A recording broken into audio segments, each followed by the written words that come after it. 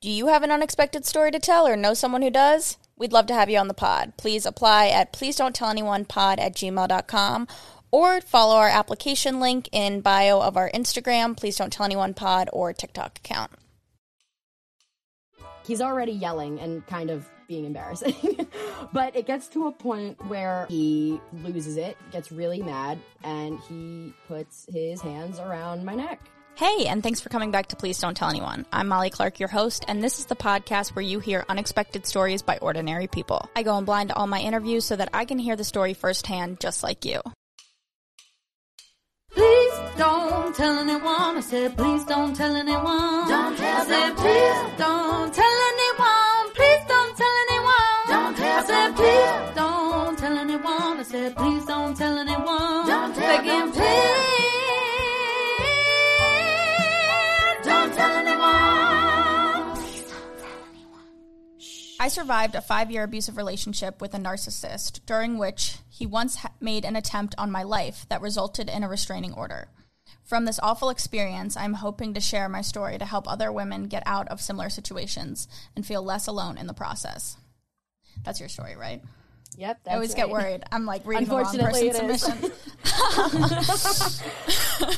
You're like, I'll pick a different one, actually. Can you read some others? Yeah. First of all, how old are you? I'm 23. You're 23, and you live in New York, because we were going to do this in person. You live in Queens. Did you grow up here? Yeah, I've always lived in Queens my whole life. I still live in my childhood home. Oh, wow. So, yeah, I mean, well, I'm moving out next year, which is exciting. But, nice. Yeah, I still live in the house I was raised in, and I really love New York. You know, I don't want to leave anytime soon. So, if you're 23, when did this relationship start? We started dating when I was 15, but it kind of started when I was 14, and I was in contact with this person until 2020. Which was like, pandemic. You know, a long time. Yeah. So why don't you just start wherever you feel the story begins, and then I'll jump in. All right. So let me think. You know, when you're 14, 15, you get into relationships, and, you know, you kind of go in with this naive understanding of what relationships are. You know what I mean? What was your perception of what relationships were?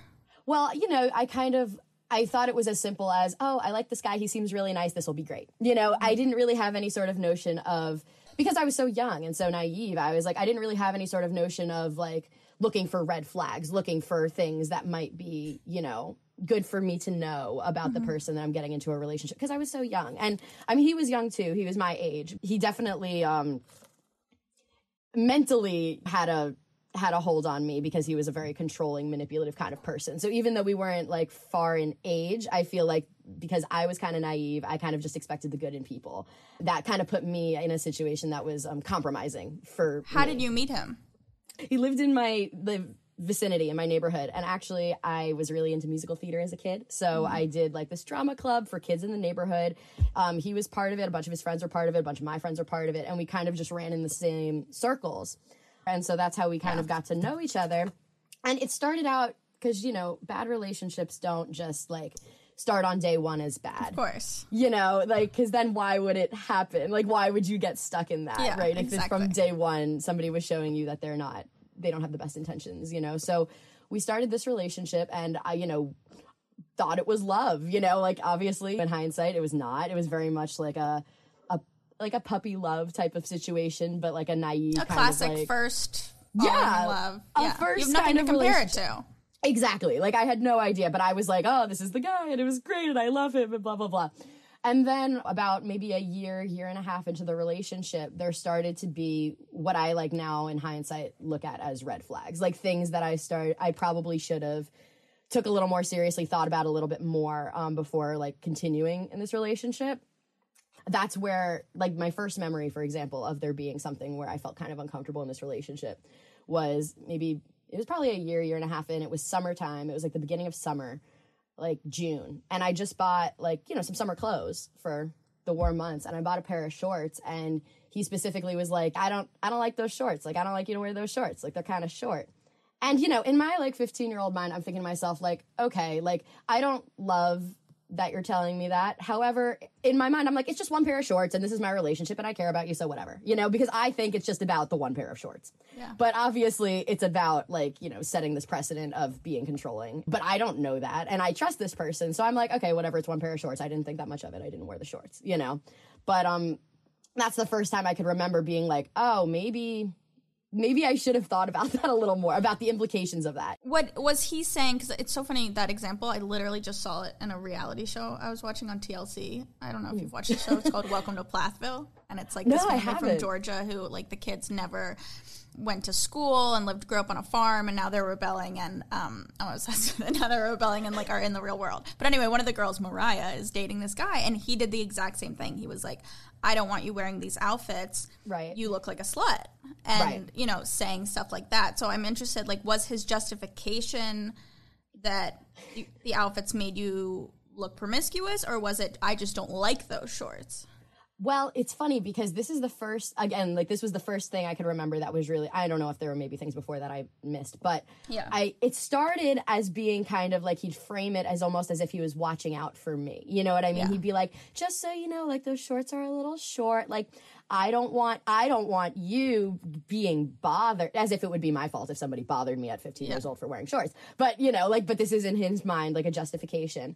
And then he said something even because I guess he wanted to like make it sound like he wasn't doing this to be controlling. He was like, well, why don't you like just wear them like for me, like just when I'm around, you know what I mean? And then like you just don't wear them when you're by yourself, because I don't know, he's threatened by my legs somehow. But so that was kind of his justification, was like, I'm looking out for you, like I'm letting you know as a good boyfriend that you look kind of, you know, slutty or whatever, and I don't want you to run into problems because of that. So he's like the hero, right? He's always the hero. And that's kind of how he justified it, which was backwards from the beginning. But from there, it definitely escalated. It started becoming, you know, slowly but surely, there were more and more things I wasn't allowed to wear. There were more and more things I wasn't allowed to do.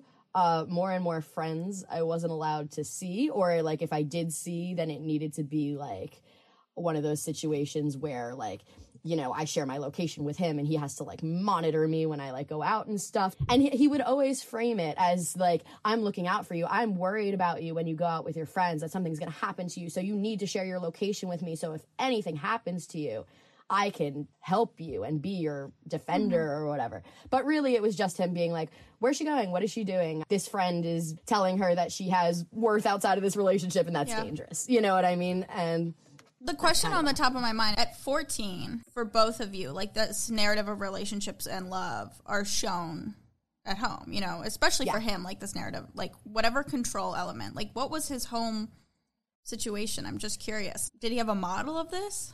Yeah, I'm actually kind of glad you brought that up, because it's something that I think is very relevant to this story. He came from a household that was very kind of, I guess what you would describe as like traditional, like very like men don't cry and women are fragile, and, you know, like this very kind of like toxic, almost like 1950s Americana, like understanding of what relationships should be. His parents were like that. His parents kind of had a power imbalance in their relationship for sure. And I think that he was modeled from a very young age that he as a man had to give into these like patriarchal notions of like toxic masculinity. And I think that's kind of what was modeled for him his whole life as love, because that's what he kind of saw. And as I started to realize too, like as this got, you know, worse and worse, as over time, of course, these relationships, these things escalate, I started to kind of almost justify his actions by being like, well, he doesn't know what he's doing. Like, this is all he knows. Like, it's, you know, he knows this toxic, like, understanding of relationships. He doesn't understand that he's hurting me. And this is how I used to, like, justify in my mind that, like not being able to leave, you know, being like, well, he's growing and he'll get better and he'll understand and, you know, blah, blah, blah. But it's false. Like, that's not the narrative. Like, when somebody shows you their true colors, you should believe them, you know, and you shouldn't try to change them in the hopes that they'll get less abusive. But, you know, being 15, it's like I was very invested in him emotionally, and that's kind of like the thought process that I had. There were certain friends of mine that he was very like threatened by, like friends that he didn't Girl like. or guy friends? Girls. I wasn't even really allowed to have male friends. I had one male friend that he like begrudgingly like allowed me to have, only because he was my male friend from childhood. And like he kind of knew that he couldn't like cross that boundary because he's been my friend for so long. And he knew that that was going to be a hard no from me. That's actually the relationship I'm in now is with him. Oh my God. Funny story. I'm honestly glad about that this guy who you're with got to, you know, see your trauma as it unfolded. Yeah, I mean, it was terrible for him, but he's a wonderful guy and he's not abusive. And so it ended up working out. But even my contact with him was definitely limited. You know, he would still find ways to like control it. He knew he couldn't cut it off at the knees because this guy had seniority in my life and he was like friends with my family. Like, you know, my current boyfriend, him and my family go way back. Like, he couldn't cut it off at the knees. So even that was, like, very controlled, like, whenever I'd hang out with this male friend, which, again, was not often because I was, like, kind of under surveillance. Also, you're 15. Like, you're not going out. Like, you're not going to a club. You're not, and I think, you know, this story is very different than abusive relationships in their 20s because you're living at home still. I mean, you're living at home now, but you're living at home still, like, very much so. You're not 18 yet. What did your parents think of this dynamic? Like, were they seeing anything? Well, see, that's the thing, is that I feel like people who do this are really, really good at, like, turning on the charm when they have to. And so he was very manipulative in the sense that, like, when he would act abusive towards me, he made damn sure that nobody else was seeing that. And when it did seep out, and when, like, things, you know, because as things escalate, it gets harder and harder to hide, obviously. And when people did start noticing and saying things, then it was isolate, you know, like, this friend is bad for you. Don't see this friend. I don't like this, blah, blah, blah. You know, like, starting to cut people out that he thought would be problematic. And he was able to be very successfully, like develop, you know, this rapport with my parents, where he was this charming guy, and they didn't see this element of him until it got very bad. But then once they did, they were like, yeah, we don't like this. But it took a long time because he was very, very calculating with how he did it, you know? Yeah, so phase 1 is this, like, isolation control. What's phase 2? How do we get to the middle of this? Right. Around maybe 2.5 years, he proposed this idea to me, and he proposed it as though it was something we were going to do together as a couple. But now I look back in hindsight and I'm like, this was, again, a control tactic, where he was like, I think we should just, like, delete social media. Like, I don't think you should be on social media. He basically presented it as like you know, it'd be good to, like, unplug and, like, we'll do it together. But then he, you know, obviously he kept his social media, and he made me get rid of all my social media. And if he found out I was on social media, because a couple of times I tried to, like, still be on social media and, like, connect with my friends that I wasn't allowed to see, it would be a big fight, and I'm the problem, and I'm secretive, and I'm the issue, right? So it gets to a point now where it's not just my clothes. You know, I started to really not have agency over my own life anymore. And at this point, it's just, like, not just, but it's verbal anger now. We're not like, oh, that upset me. It's now like, I'm angry, I'm pissed. Yeah, it's now that, like, I am the problem. If I don't, like, just basically blindly do what he says, I'm the issue, you know, just like this, like, you are a problem, and you make me angry, and you do this, and, like, this very, like, this finger pointing thing. And he starts to get, you know, really aggressive with it, because I also keep kind of rebelling in little ways against it, you know, like, I have my, like, secret Instagram account, and I, like, you know, dare to, like, talk to other people about, like, our relationship. And that's another thing. He hated when I mentioned him or, like, talked about our relationship to anyone, even if it wasn't, like, a criticism of our relationship. He was like, you know, you don't talk about this relationship to other people. That's, like, a betrayal. Because he knew that if I talked to other people about it, they'd be like, hey, get out of this, you know? Well, I was going to say, so at this point, and I hope, you know, moving forward, like, with my questions, it's just an ignorance of having not been through this. And so it's not a judgment in this question. No like, worries. Why aren't you leaving at this point? Why doesn't someone leave at this point? Yeah, that's a great question. And I'm actually, again, I'm glad you asked this, because the whole reason I wanted to come on your podcast and talk about this is because I feel like I didn't have the tools when I was this young to be able to get myself out of something like this. Because when you're looking at it from the outside, it looks very simple. It's, you know, you see, oh, you can't do what you want to do. Your life is being compromised. It should be so simple. Why don't you just leave? At this point, I'm over 2 years invested in this relationship. He has met all of my family. He has intertwined himself into my life in such a way that a breakup would be hard. But not only that, he's also in addition to becoming controlling, he has broken down your confidence and your understanding of what you even are capable of without him. Yeah. You know, yourself.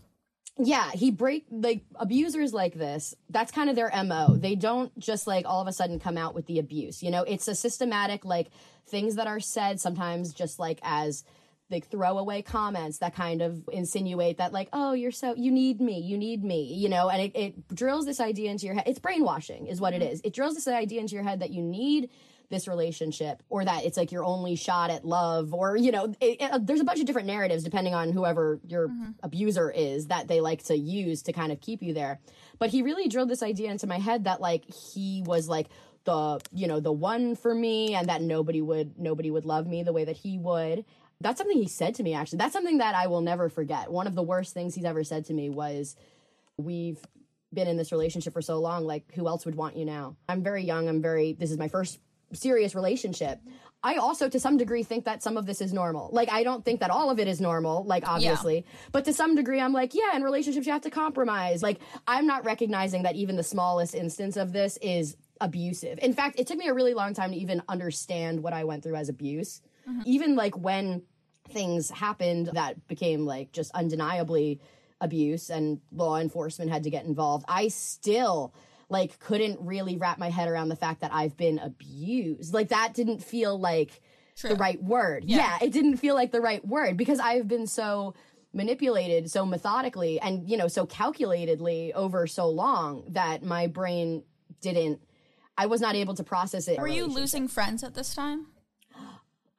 Yes and no. It was kind of like one of those things where I had certain friends that like couldn't be shaken, and those friends did not like him.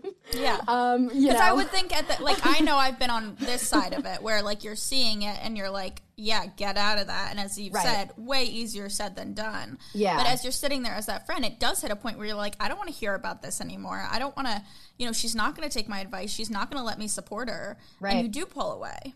Well, that's the thing, too, is that I didn't really tell people. Like, a lot of this was completely, like, undercover. Like, the friends who did know that he had some, like, toxic tendencies didn't know how bad it was. They had no idea to the extent, like, of how bad it was, because I knew. Because even though you're in this brainwashed state, you still kind of know that, like, that people would not approve. I still kind of knew that if I went and I told my friends like the true extent of what was going on, that they would be like, oh my God. But it's almost like I don't even want to open that can of worms, because that's another thing, is that I'm afraid of him. Even if I felt like I was in a place where I was able to leave, and that was something that I was smart enough and capable enough to do, which I just didn't know it. I was so afraid of him, Afraid of what at this point? Afraid of his backlash. At this point, he would... it was a lot of verbal abuse, a lot of mental and emotional manipulation. But at this point, he also started getting, like, physically aggressive. There wasn't a ton of instances of physical. He was very much like a manipulator. But the few times that he did act out physically, it was scary. He was much bigger than me. In fact, actually, this poster that you see on my wall, it covers a hole in my wall that he punched there. So, take us to that. Take us to this phase 3. So we get to a point where I'm going to college, and this became a big point of contention. Is he not going to college? No, he also was going to college. He made the choice to go to a college that was kind of close by. I was still in the processes of choosing my school. Like, he had committed, I was choosing my school. And I was very adamant about the fact that I didn't just, like, want to go to his... Like, I didn't want to go to his school with him. Yeah. Right. I think it was almost an act of rebellion that I originally chose to go to a school 6 hours away. And he didn't like that. But he also knew that he couldn't really actively say anything about it around my family, friends, anything like that. Because obviously red flags, right? I'm just going to give him a name so I could refer to him. Let's just call him Ethan. That's not his name, but we're going to call him that.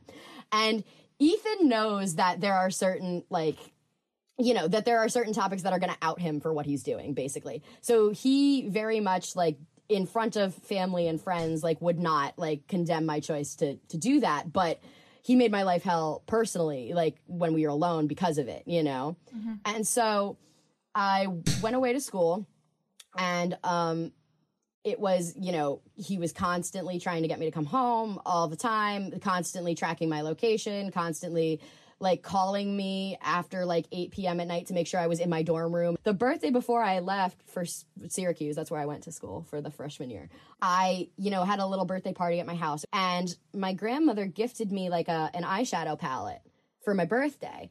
And one of the rules, I was not allowed to wear makeup. So he iced me out and chewed me out for receiving a gift of makeup because he had like set that rule for me prior that I wasn't allowed to wear makeup because who are you trying to impress? Manipulate. I mean, I guess you wouldn't do this because you're not an abuser, but like my first thought right now would be to turn it on them and be like, you're not allowed to wear shorts. You're not allowed to wear, you know, like if you're going to do this to me, like you're not allowed to, you know, whatever. Like how would he have I don't know. That's just, well, like, I'm sure he would have freaked out. Well, here's my problem is that I, for so long, tried to talk to him like he was rational, you know? And this is the problem for a long time, is that I was convinced that I could rationalize with him because I, in my mind, didn't think that he understood he was abusing me, right? Yeah. I thought that he just loved me and he just, you know, he doesn't know any better. I made all these excuses, right? Because I'm so invested in him emotionally at this point and so manipulated by him already that I repeated, and we'd had so many conversations,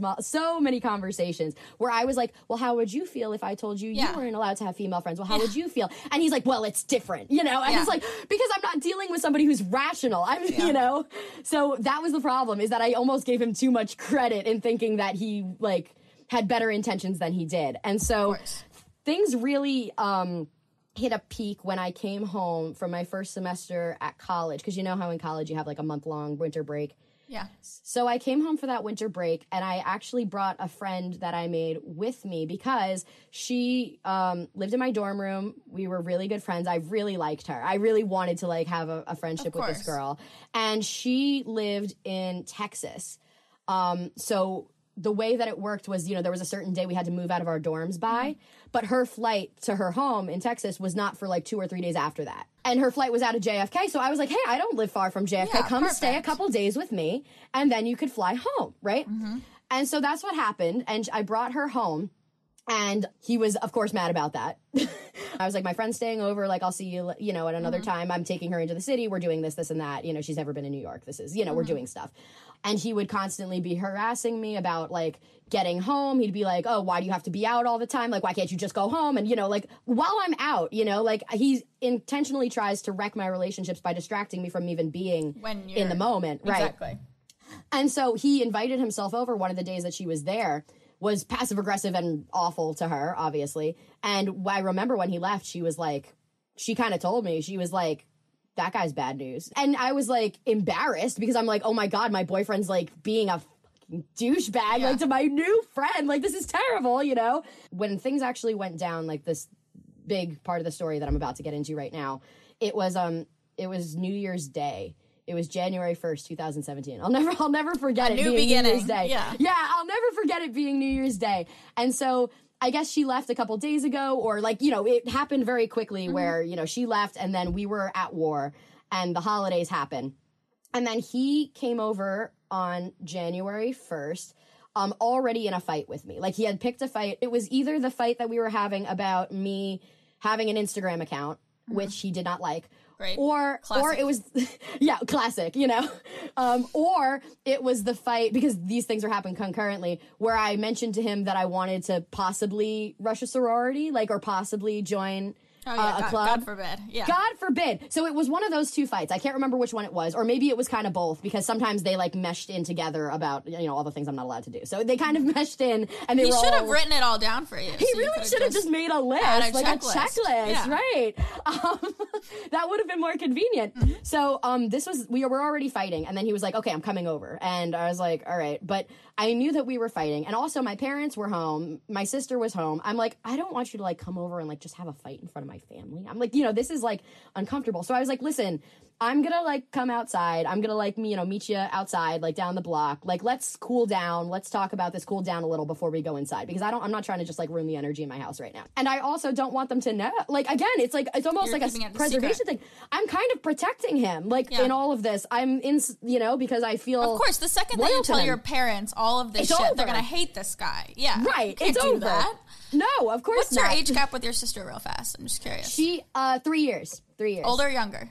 She's younger than me. Okay, I was gonna say if she were older. But you'd never know it because she's very mature for her age. Was she attuned to all of this though, or was she even like what when she found out? She knew that he had some tendencies, but again, she did not know the extent. Of you know, it. Okay. Again, all of my friends that are like kind of aware of this, they don't know the extent. They think like, oh, they're having relationship problems, like every boyfriend and girlfriend. They have some fights sometimes, but it's fine, you know. But that's what they are seeing. So anyway, I go to meet him outside. And he's like ranting and raving and yelling at me about one of those two things. Again, I can't remember which one it was. And I'm trying to calm him down. I'm like, I just want to like go to college and have a normal experience and meet people. Like, I don't understand. And I'm fighting with him about it. I'm like, why can't you just like, let me live basically?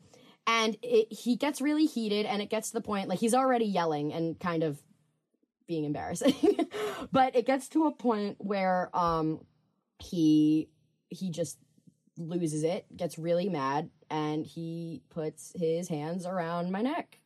And before I know it, like I'm standing there, like on the corner of my street, and he's like behind me, kind of like this. And I'm fully like, in public. I'm fully in public, like on the street, like literally like maybe 200 feet away from my house, like not far at all. And he is holding me like this, and he's like behind me. And all of a sudden, while this is happening, I'm like kind of squirming.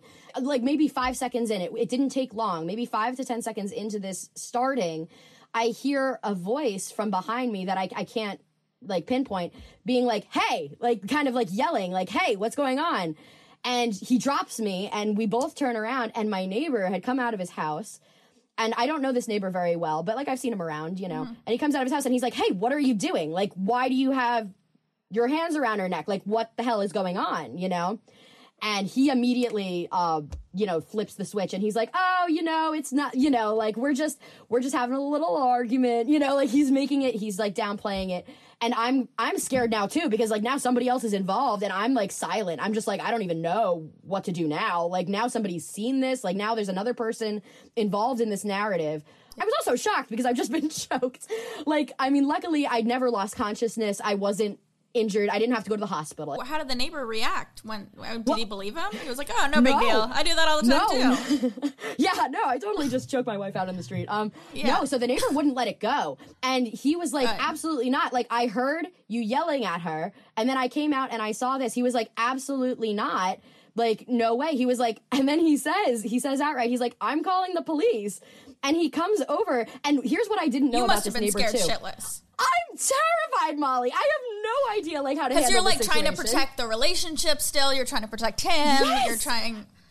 And that's what people really don't understand. Like, again, this is not a story I've told in any sort of public forum. I mean, my friends, some of them know. My family, obviously, you'll find out that they know. They were there. That's something that is hard for me when I did tell my friends about what happened, and when it all really came out in the wash. It's hard for them to be like, oh my God, how come you weren't just like, yes, help me, please. Because I was confused and I was in shock, and I didn't even really process what had happened until afterwards. Like, at first, I didn't even realize that he outright assaulted me, because in my brain is still trying to catch up with what was going on, So I see this man, and then what I didn't know about this neighbor also was that he was an ex-army guy. So he walks over to my boyfriend at the time and like pins him on the ground, Molly. Like, I swear to God. After calling 911?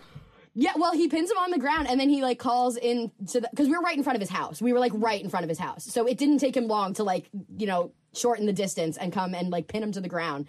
And he did that, and he whipped his cell phone out of his pocket, and he, like, kind of yelled to his wife. He was like, hey, I'm calling the... Just so you know, I'm calling the police, because the window was open. So he, like, yelled to her, and he takes his cell phone out of his pocket, and he calls them while he's holding him on the ground. And I'm standing here, like...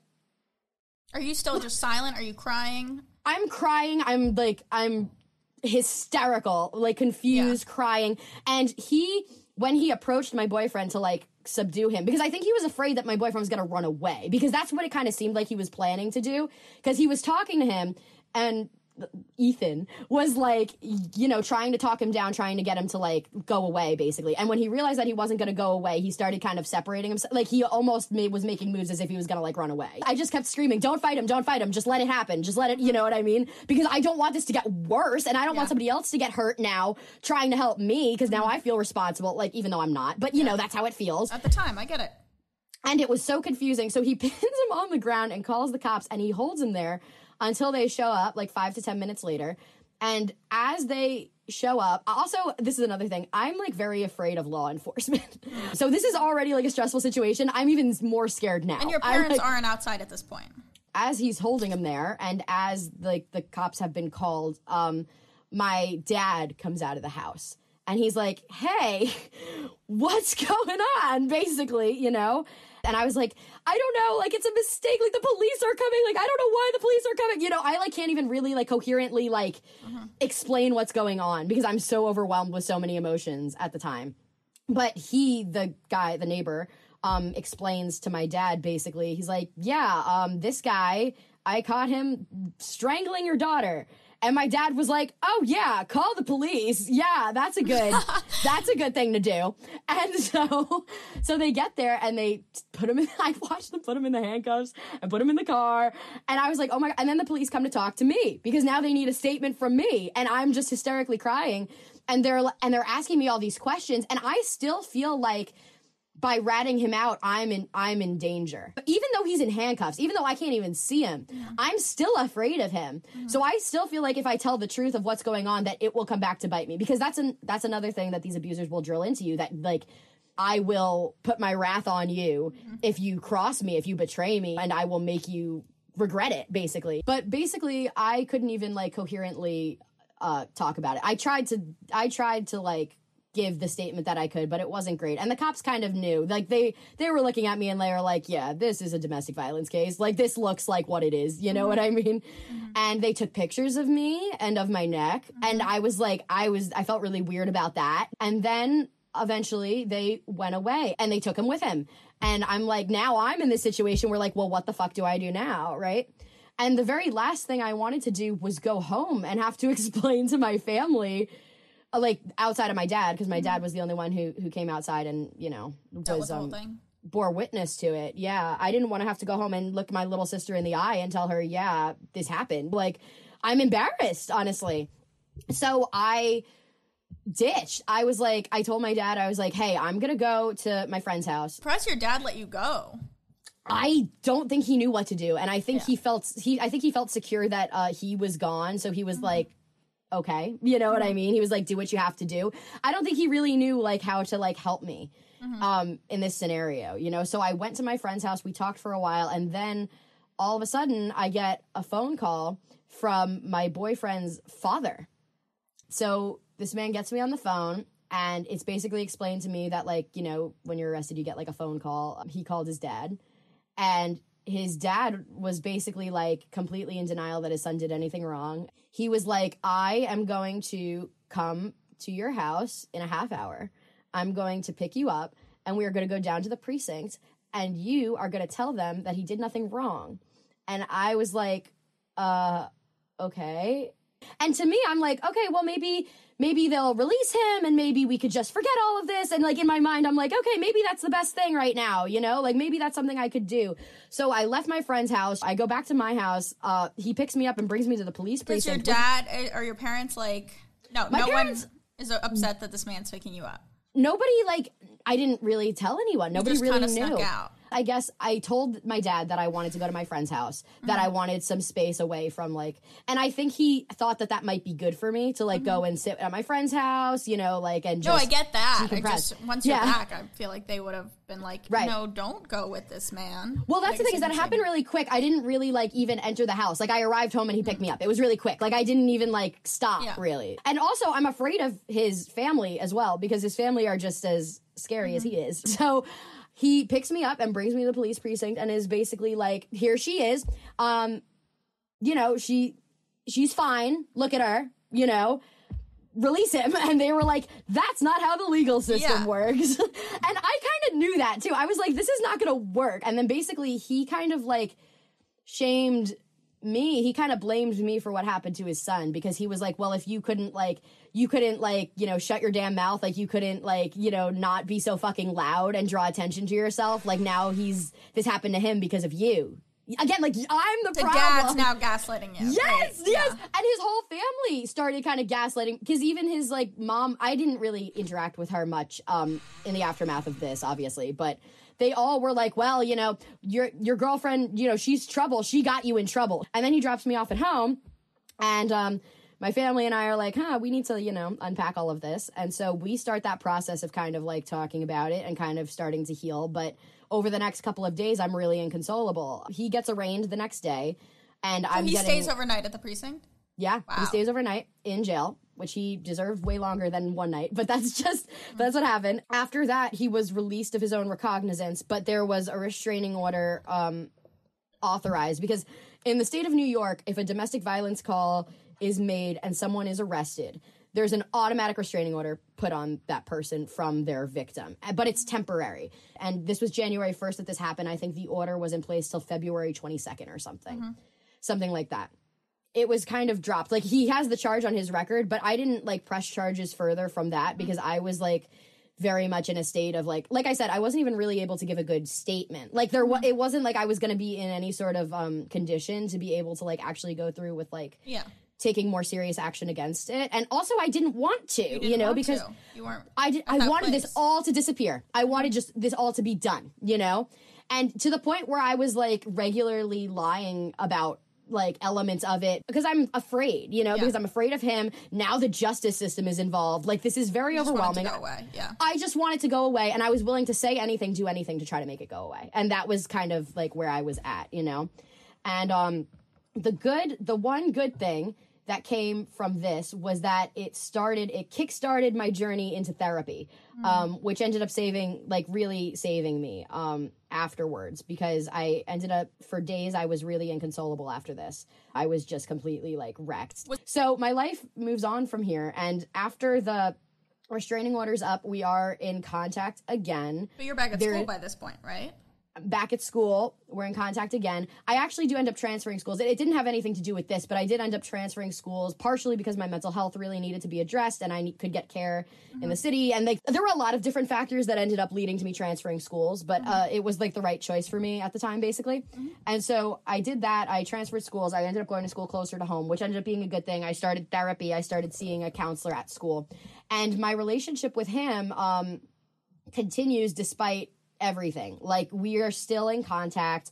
It's not like we immediately just, like, went back to normal, because, like, how do you just go back to normal? I'm still kind of considering myself in this relationship. You know what I mean? Like, I'm not free of it, And as time goes on, and as, like, more distance is gained from that incident, it's like he slips his way kind of back into my life as my boyfriend again. He wins you over again. Exactly. Like, it continues. And so over time, he gets back into my life. We're dating again. But now I'm at a different school. I have different friends. And these friends don't take shit from men like this. Let me tell you. Well, it's New York colleges. Yeah. Oh, yeah. One of the girls that I met in college, she's one of my best friends now. I was in her bridal party recently. Like, we have a bond.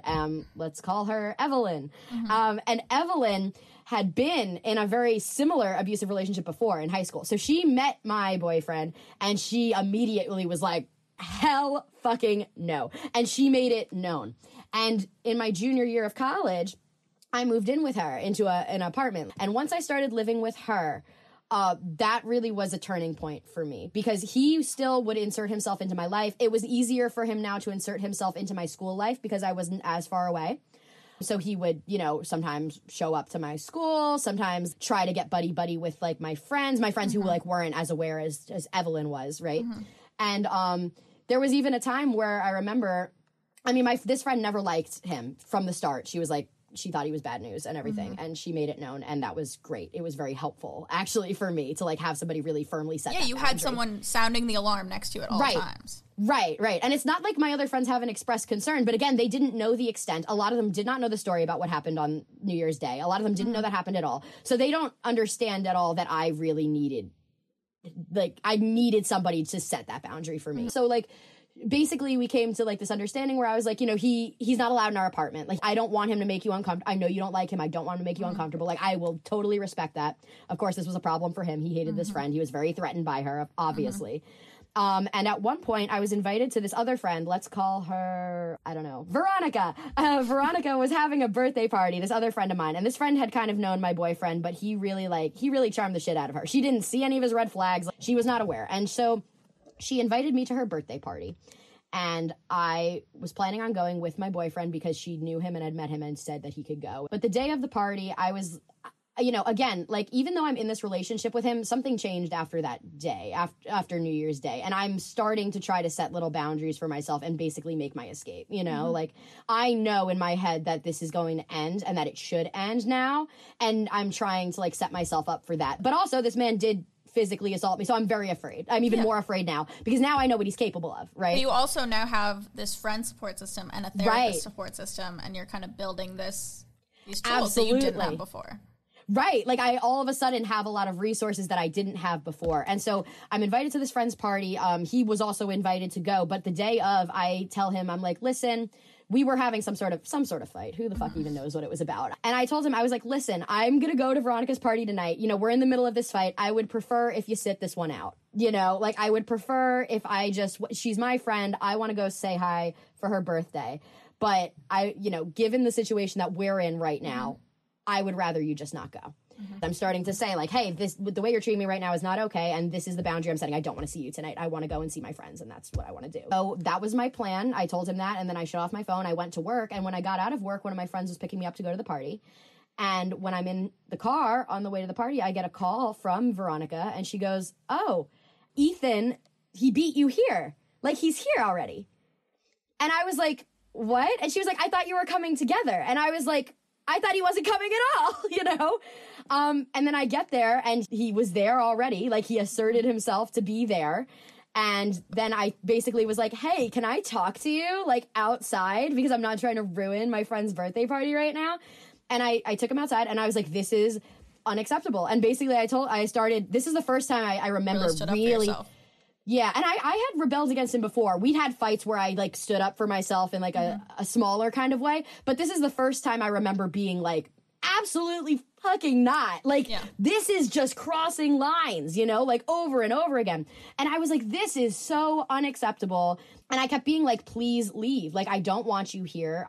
This is not appropriate. You're making me uncomfortable. You're going to make everyone else uncomfortable too. So I was like, please, for the love of God, leave. And I'm trying to get him to go home, but he won't. And then he starts with his manipulative shit of, like, the crying and but I just want to be with you and all this stuff. And I can't get him to go home. It's funny that New Year's Day wasn't where it ended, but in my mind, it was still that he did something against me and I could handle that. Now at this point, I felt like he was kind of disrespecting my friends. And, like, you know, like, by showing up here, like, by himself, like, when I told him not to, like, now I'm like, now my friends are getting involved and I cannot let my friends now be, you know, affected by you. Yeah. So I basically decided, after he just would not listen to me, would not leave me alone, would not go away, I was like, I'm calling in the big guns. And I called my roommate, Evelyn. And I was like, Evelyn, you're right about him. And he's here. I told him not to be here. He will not go home. What do I do? I was basically like, what should I do? You. And Evelyn's like, here I come. I've been ready for this. And Evelyn goes, give me 5 minutes. And she bangs up the phone and she gets in her Jeep and she drives over. And I'll never forget, she pulls up in her Jeep right to where we're standing and she gets out of the car. She slams the door and she walks up to him and she goes, you gotta leave. And I was like, oh my God. And now at this point, my boyfriend is terrified of her, right? Because she's the first friend of mine that sees through him immediately, knows exactly what he is and who he is. And, like, you know, because my other friends, you know, they haven't had these experiences. They don't know these things and they don't know the extent, but she knows. And he's afraid of her because of it, right? He's so afraid of her. So she lays into him and is like, you need to leave. And she makes him leave. And from that day on, I was like, wow, things have got to change. And so I keep on setting up these boundaries. I keep on making new friends. I make this amazing friend, actually, in school. Let's call her Amy. And I met this friend, and she, you know, just added to the system of support that I had. And eventually, Your it took a long time. Your toolbox is turning into a shed. Exactly. Like, I'm building up this whole, like... Yeah, you got a fucking Home Depot. Let's go. I have a Home Depot, right, exactly. And now that this has happened as well, it's becoming more obvious to, like, my other college friends that there's a problem because, my friend Veronica's like, well, where the fuck did you go for, like, an hour and a half during my birthday party? And, like, there's, like, obviously things are starting to get to a point where I can't be ignored anymore. And, slowly but surely, I end up getting to a point where I simply am done with him. Between 2017 and 2019, I'm building the support system and making moves to get out. Like, I'm setting these boundaries where I'm not listening to him anymore. I got my ears pierced a bunch of times. And he would give me shit about... Makeup. Yeah, I'm wearing shorts. makeup. I'm getting my ears pierced. I'm getting shorts. And he's still giving me shit about it, but I don't care anymore, right? Like, I've gotten to the point where I'm like, okay, well, you'll be mad at me about it, and then what? So what? His power is starting to...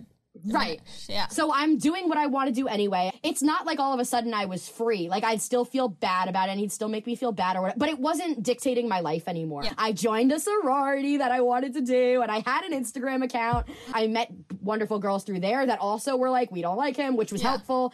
And then in 2019, I really like ripped the Band-Aid off and was like, I don't want to see you anymore. Like, I basically ended the relationship. And I was still kind of in contact with him a little bit after that, because it's like, I don't know, I felt kind of, I don't know, it was hard because he was just been in my life for so long, And you can't just, I don't know. You had to do it your way. I get it. I mean. Right. And it wasn't necessarily, that doesn't mean it was the right way. It doesn't mean it's the way that everybody does it. It was the way you had to do it. Right. COVID hits. I'm in lockdown. And now, I'm really at this point completely estranged from him because, like, we were like in contact, but we weren't dating. So, I kind of let things get to a point where I was able to fizzle him out. Like, this was going on for long enough that it finally reached its little end and I was able to, like, fizzle him out. And I remember the very final straw that made me go no contact was this friend Amy that I met in my last year of college. I was hanging out with her. And we went on like a little brunch date and I posted a picture of us on our brunch date. And he sent me this weird text about how like, I like, you don't want to be with me because you're a lesbian and because you're with her now. And like, does she make you happy? Also, I'm bisexual too. And this was also something that he would use against me sometimes. Yeah. Obviously, I didn't even want to come out to him. I didn't even want to tell him. So obviously this is something he was like, oh, the reason you don't want to be with me is because you want to be with her. And I was like, okay. And that honestly, was when I let him believe that. Exactly. I was like, fine, you want to believe that? Like I love Amy. Yeah. I was like, yeah, she makes me happy. I was like, yeah, awesome. And so with that, I was like, absolutely not. Because when, he would cross somebody like Evelyn or like Amy, I was like, absolutely not. Like, I cut it off at the knees because these are people that I'm not. It's way easier to stand up for someone else than it is yourself. For somebody else, exactly. So that's kind of what it was. And that was the final straw of me completely cutting off contact was that. I was like, no, you don't come for her. Absolutely not. Like, over and out. And so I stopped full no contact. And then summer hit. I'm living my life without him. Life is good. And at the end of summer, I'm scheduled to start graduate school.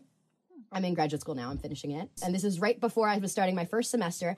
And I get a flower delivery sent to my door about 5 days before I start graduate school with a note that I know it's not signed, but I know it's from him because I know what his fucking handwriting looks like. Like, you're not slick. Mm-hmm. And it's like a little note. And it was like, oh, because all of your vases deserve to be full or something like that. So I get that and I'm freaked out by it. And I send him a message basically like, listen, don't do that. I sent him a message. I'm like, don't do that. And then in October of that year, that would happen in August. So all this time goes by, no talking, no contact, no nothing. Within this time, actually, I start kind of, we're not like officially dating yet, but I start kind of seeing my friend who I'm dating now. So like my life is moving on. Like things are happening and things are good. And I'm not even thinking about him anymore. And then in October of that year, all of a sudden, I see on my Instagram page that he posted like a private story, like one of those private story things. Mm-hmm. And I click on it because I'm like, okay, that's weird. Like, also, why am I on your private story? That's another thing. I'm your ex-girlfriend. Yeah. But I'm also even more intrigued now that I'm on your private story. And it's a picture of a totaled car that looks like his car.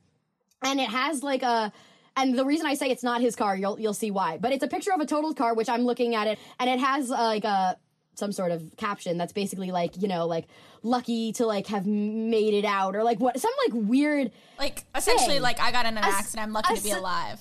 Yes. Wants you to see it, wants you to reach out and be like, are you okay? Yeah, great. Right. And I see this and I'm like, what the fuck? I'm like, he was in a terrible accident. I'm like, holy shit. And like my empathetic personality is like, oh my God, you know? So despite my better judgment, I sent him a message being like, hey, I saw your story. I'm really sorry that happened to you. And that's all I said. And then the next day, I started thinking about it a little more because I was kind of overtaken with like the emotion of like, holy shit, this person who I know could have died. And then the next day I call my friend. And let's call this friend, let's call her... Betty. And I called Betty and I'm like, oh my God, like, did you see that post? Because you know, she kind of knew. Yeah. Like, I don't know. I was like, did you hear about this? You know, like, his sister and whatever. Like, did you hear about what happened? And she was like, no. And we start thinking about it and we come to the conclusion, like, we talk about it and we're like going into the details of it and we're like, oh my God, he made all of that up. He completely just created a fabrication to start contact with me again. Did he write back to you? Yeah, he wrote back to me. He was like, I really appreciate, he's trying to like start a conversation, but I stopped it after that. I sent him one condolence message and I was like, no, that's it. So you never heard about the car accident again? Like, you know that it didn't happen? I know that it didn't happen. And also another thing is too, that I followed his sister on social media too. She was posting like everything was fine. I would think that if your brother was in a car accident that you wouldn't be like out with brunch with your friends the next day. Yeah. And that's, not at all a criticism of her. She has nothing to do with any of this, but I'm just kind of thinking to myself, like, the story doesn't add up, right? The story doesn't add up. And so he created this entire fucking narrative about it. I think that it can't possibly be anything more than this, anything more than the unsolicited flowers on my doorstep, the fake pretending to be in a car accident. And then I get, like, November or December, I get a handwritten letter, Molly. A handwritten letter that's like 5 pages long. Basically like, you're the one that got away, and I will always remember you as my true love, and all of this stuff. And at the very end, he said something like, and if you ever want to come home, like, if you ever want to, like, come back, like, I will always love you. And I'm like, oh my God. And so that didn't get a response. And that was the last time. That was actually the last time he ever That letter, though, feels really classic. Like, all of these things. It's not like, okay, sure, like, he's a smart manipulator, but at the end of the day, like, these are, like, classic moves. Right. And, Right. You wanted to tell the story because there are other girls and women out there who are experiencing this, but if 16-year-old you had listened to this story, I mean, do you think she would have listened, or do you think you would have turned it off already? I was naive, but I also wasn't dumb. Like, I knew while things were happening, and I knew enough to censor my conversations with my friends and stuff like that, because I knew things were bad, right? Yeah. But I was so I think the problem was I was very emotionally invested, not only in the fear that I felt of him, but also in, like, the love that I thought I had. I thought I was in love with this man. I didn't think of myself as a victim of abuse.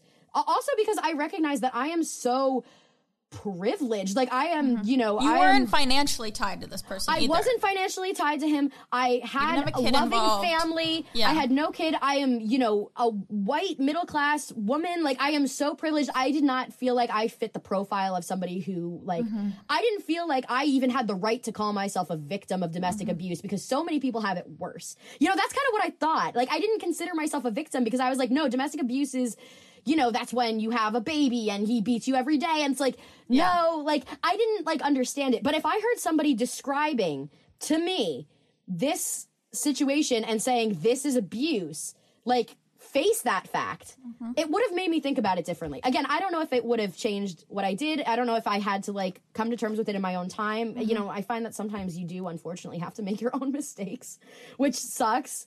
But it would have changed my thoughts. This is a person who had 100% power over you. Now do they have zero? Zero. Really, I have zero? not heard from him, not talked to him, not have any sort of contact. Don't give a fuck about him.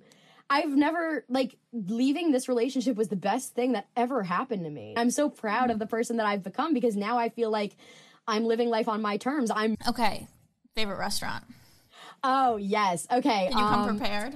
I did. I was thinking about this morning. My favorite restaurant in the area is called Frost. It's the Frost Street restaurant in Brooklyn. Okay. It's like an Italian seafood kind of place. Okay. And, what do you get there? What's the go-to order? Oh my goodness, the fettuccine Alfredo or the like seafood marinara. I'm a big seafood person, so I love that. And it's like a kind of a family spot for us. Like my family's been going there since like before I was born, so it has the nostalgia factor. Frost, I love the name of it. If you enjoyed today's episode, please rate and follow the podcast wherever it is you listen to it so that we can bring you more unexpected stories by ordinary people. And if you didn't like the episode, forget what I just said and just please don't tell anyone.